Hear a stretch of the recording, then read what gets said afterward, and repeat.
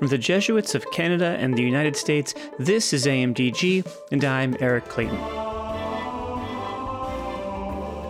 This coming Sunday, December 3rd, is the first Sunday of Advent, and the start of a whole new church year.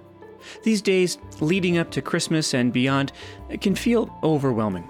Spiritually, emotionally, all of it. So it's tempting to say, haven't we already done this? What more do I have to learn from these stories? I'm just going to sit this one out. Today's guest, Joe Durepos, is a story expert. He's worked in publishing for more than 4 decades, as a bookseller, a sales rep, a literary agent, and an acquisitions editor. He helped launch Father Jim Martin's best-selling book, My Life with the Saints, and Mother Teresa's No Greater Love. He's worked with countless other incredible authors, including Becky Eldridge, Father Richard Rohr, Chris Lowney, Joy Laverde, and many more. He retired from Loyola Press in 2018 and was inducted into the Association of Catholic Publishers Hall of Fame in 2019. And now he spends his time coaching writers through his agency, Durepos Literary.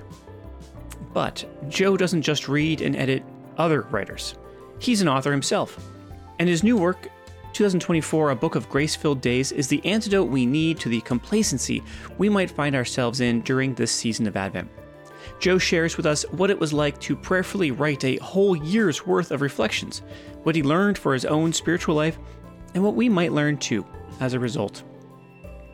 Today, as you listen to Joe share about his prayer journey, I invite you to consider your own.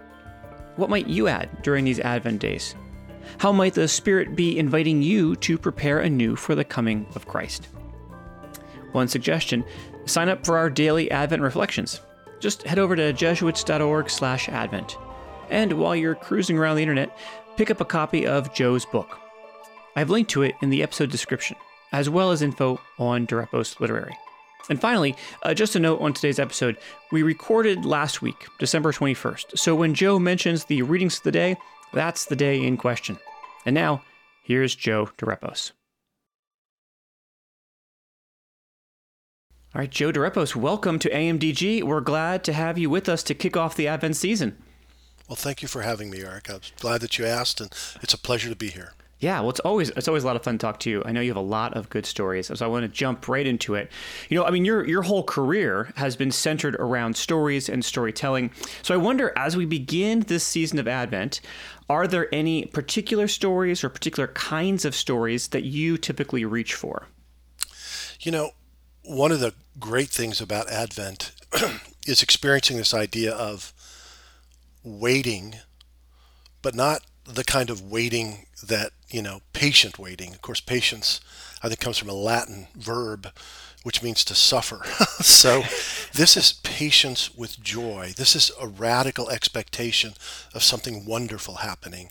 So as we enter the Advent season, your prayer life, your awareness, it should focus on the fact that something beyond comprehension is about to happen.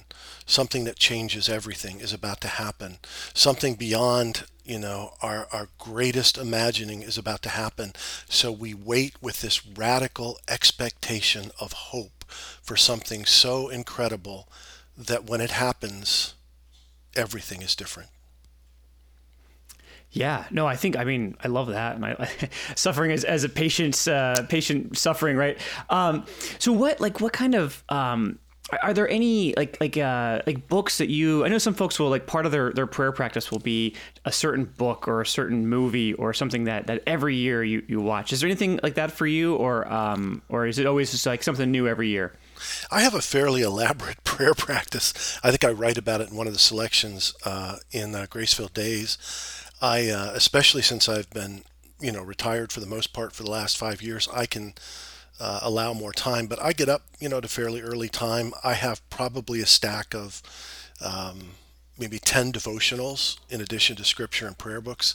And I literally go through all the readings in these devotionals according to the day after I've done the lectionary readings for the church and after I've said a group of prayers that I set aside. So I have a fairly elaborate daily morning ritual, which I think is important for everybody to have some kind of successful morning ritual.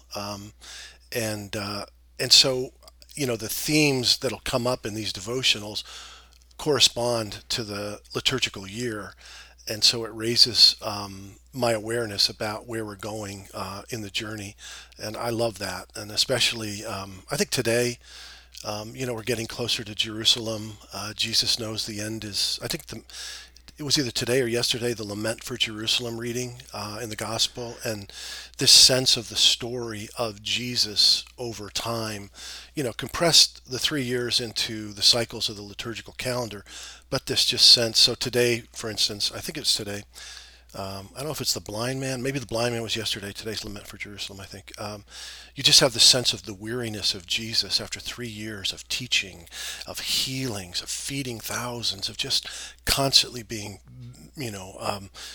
put upon by the Pharisees and the Sadducees and all the officials, and this certain weariness that's in him, because though he's God and knows at some level what's about to happen, he's a human being, he's a man, and all this work he's done is coming to this culmination, and he knows in his human frailty that as much as he's done to get the ball over the goal line, the Lord is going to have to take it. And so in faith, like all of us, he pushes towards the end and also has a sense of radical hope and expectation like we do at Advent. This is different. Right. Yeah. No, I think that's so important, right? To be able to sink into that kind of the human side of Jesus, right? And find ourselves in that story. And obviously, I mean, you've described, you do a lot of personal prayer, a lot of personal reading for prayer. I do. You've had this kind of long and illustrious career in publishing. So you've read a lot of other people's words on prayer and Jesus, and certainly all matter of things. Is there, as you think about entering that story of Christ, in a more intentional way, again, right, year after year, is there any maybe like unique take that a certain author has or has had in the past that you kind of constantly go back to in your own approach? That you're like, oh, this is a rich way to enter into Christ's story in a way that's maybe a little different than the normal way. I have two go-to people, oddly enough, St. Paul and Frederick Buechner, Protestant minister and teacher. And Buechner famously said, "Go where your best prayers take you." And St. Paul constantly, under duress, asked us to rejoice and pray unceasingly, and always with the expectation that at some point we will be with the Lord. And so those are my starting points each morning. I think it's interesting in the Gospel of John, John says a number of times, ask the Lord for whatever you need in prayer, and it will be given to you. And so I have excerpts from 4 of those readings in the Gospel of John, and I remind myself each morning that though the Lord is not here to grant my wishes, that my prayers aligned with him, when I conform to the will of God, God always grants me everything that I need, even when I'm not sure what it is that I need. Yeah, I think of my own kind of prayer. I'm always thinking, that the will of God and our own deepest desires, right? That's one circle on the Venn diagram, but the prayer to, as you say, right, the prayer to realize that is itself a spiritual journey, right? Yeah, if I could, there's a couple of famous quotes by Frederick Buechner. Yeah. Your vocation in life is where your greatest joy meets the world's greatest need, which I think is extraordinary. And he also goes on to write, the place God calls you to is the place where your deep gladness and the world's deep hunger meet. And I think to get to those places, we have to pray. We have to be in a state of prayer. And by that, what I mean is a state of listening, a state of awareness, what Ignatius would ask us to do, a constant discerning. And I think that's an important way of listening to where God is bringing us in each moment, in each day of our life. Yeah. And as I'm listening to you read these quotes and describe this kind of prayer journey, it feels particularly apt for Advent because of that sense of waiting, right? You're waiting. Vocation is a journey, but also an unfolding that doesn't necessarily happen, by our watch. Right. And so, right? I mean, do you ever think of Advent as a way to deepen your understanding of your vocation? I sometimes think of Advent as a mystery that we're living through each year, but we know the solution. It's not a closed door mystery. We know at the end that there's going to be this extraordinary reveal, and we've been given that gift.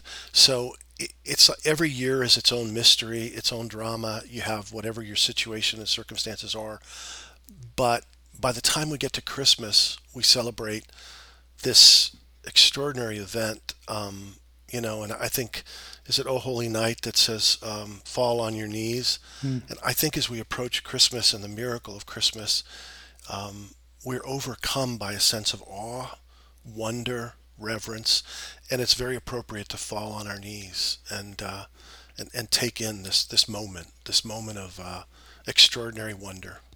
Yeah, no, it's beautiful, and that we're invited into it too, right? I mean, that's such a that's the fall on your knees part. I think that's really well said. I want to talk about you've always mentioned it already a little bit, but I want to kind of really dig into your most recent book, a book of grace-filled days for the year of 2024. I wonder if first kind of give us like the elevator pitch. What is it? What's it about? But then can you in writing these reflections day after day, did something surprise you? Did something reveal itself in the spiritual life that might be helpful for our listeners? This series began a number of years ago, a brainchild of some of the trade team at Loyola Press, and it's basically a way to have a very personal reflection on the daily readings of the church, to engage it in a very personal way, which is something I believe that the church really wants us to do and that we should take advantage of more. Read the readings every morning. I read the USCCB email every morning, so I have the readings as I go into my prayer. And it's just a wonderful way to follow along the story as the church has set it about with the three cycles. And then you have Advent and of course, Lent. So it's this wonderful embarrassment of riches through the readings. I was at Loyola Press for nearly 20 years and commissioned writers to do this series. And I remember always talking them into it and saying, "Oh, they're short readings. It'll be real easy." "No, it's no big deal. We'll pay you. It's great." When Loyola approached me to do it, I thought, man, I know this isn't easy.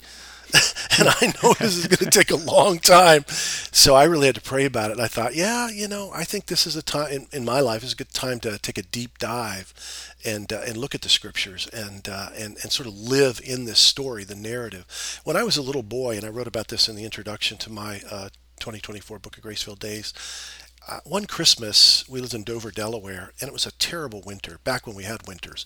And, the snow was up to the windows, and I was done playing with all the toys I got for Christmas. And, of course, in the old days, there was no internet or, the TV wasn't on all day. I mean, there was quite literally not much to do. And I remember saying to my mom, "I'm bored." And she said, "Well, there's still two books that your grandmother gave you under the Christmas tree that you haven't touched. Why don't you pick up one of those books and go read?" I'm like, "Oh, Lord, no." So I'm in third grade. I pick them up. They're Hardy Boy books, the first two. And I go in my room and I start reading. And I'm literally transported into a story, the story of Frank and Joe Hardy and their best pal Chet, and I lost a sense of time. I lost a sense of place. I was with them, and that began a long romance with reading, particularly fiction, and the way in which it can invite you in, give you perspectives from other characters, situations, stories, take you to places, different times. And so over the years, I've become, if I don't read a book a week, a novel a week, it's a weird week. So I'm very much a big reader. Well, when I got invited to do this project, I thought, I'm going to live in Scripture. Quite literally, I'm going to live in, So what do we have here? We have cycle B. So I'm going to live in cycle B for 1 year. And what will that feel like? What will that be like? And it was an extraordinary experience. At the end of it, I wrote a long list of things that I felt like I takeaways from the experience. I selected 5 to talk about in the introduction, and if you don't mind, I could read them briefly. Please, yeah. So these are my takeaways for having entered into this project and living within the church's readings for a year in a deep way.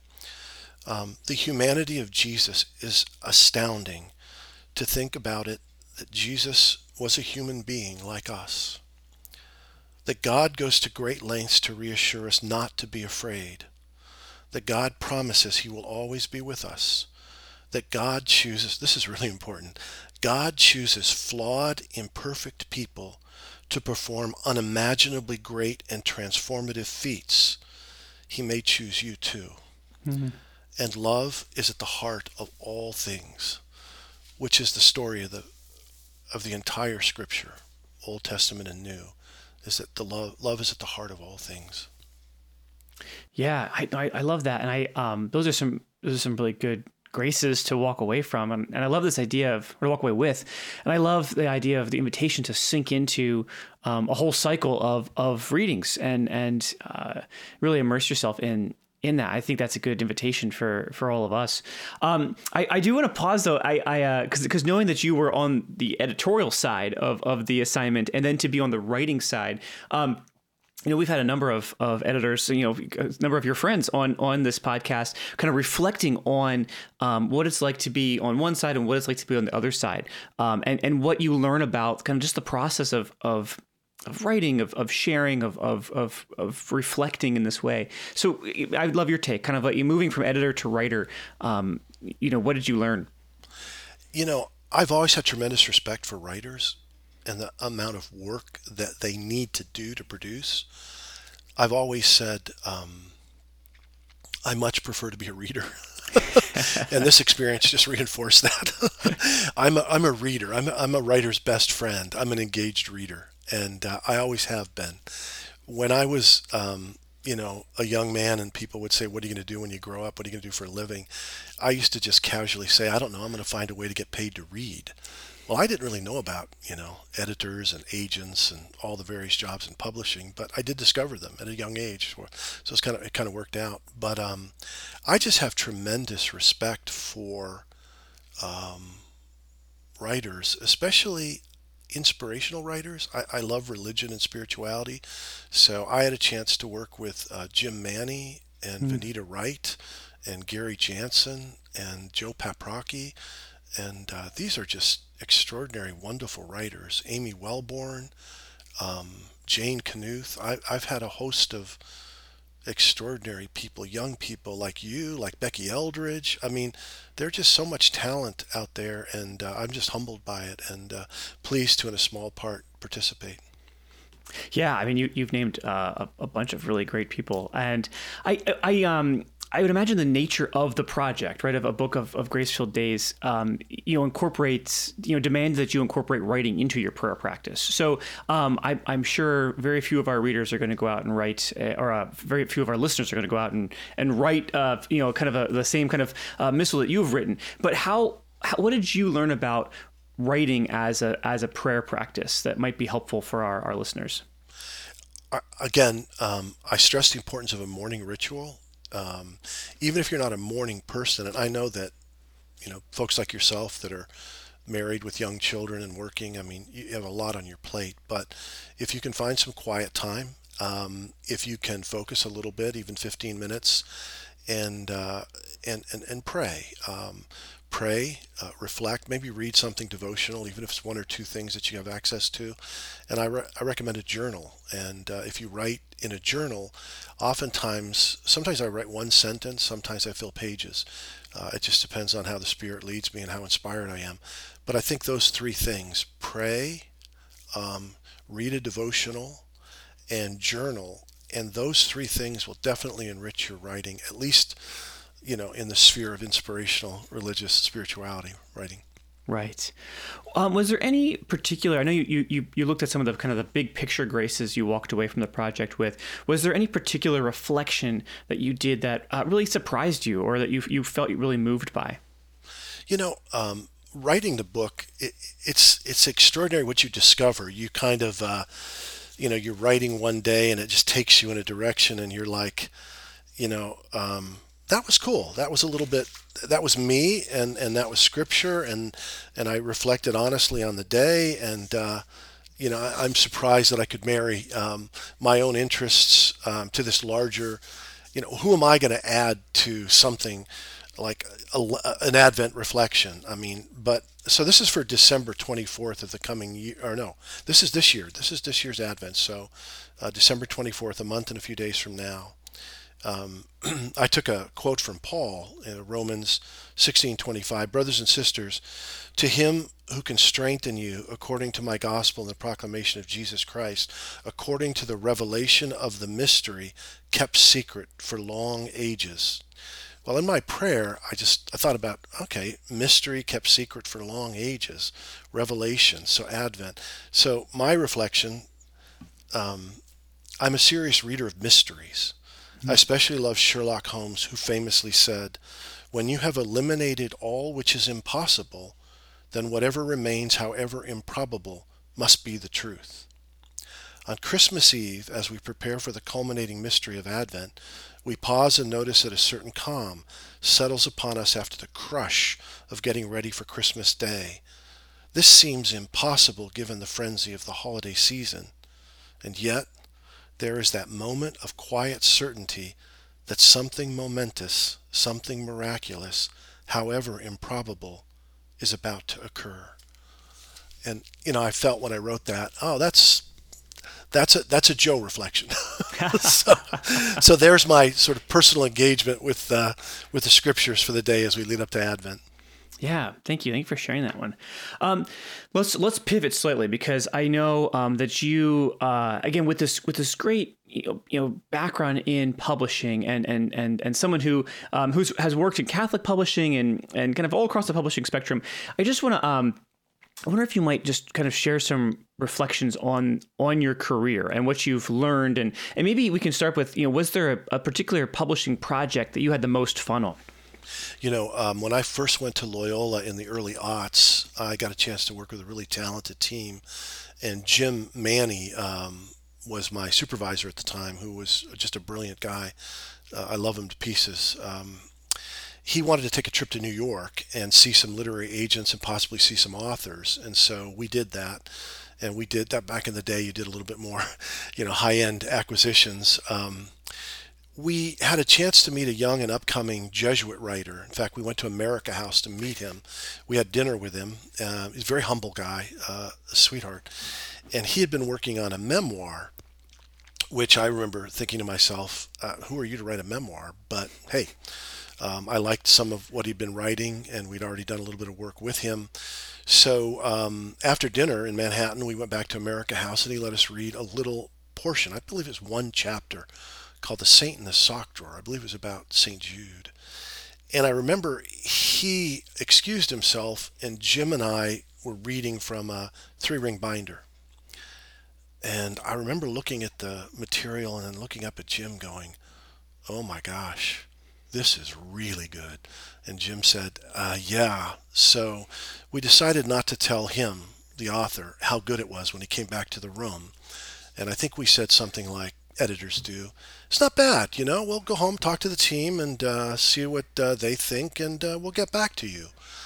And so I believe we went back raving about this book and saying to everybody who would listen in the editorial board meeting, we must acquire this work. We have to get this book. And so we made an offer, and he accepted, and then we began work. Vanita Wright did a lot of great work, and they established a tremendous reputation, rapport, and kind of helped build his reputation, literary reputation.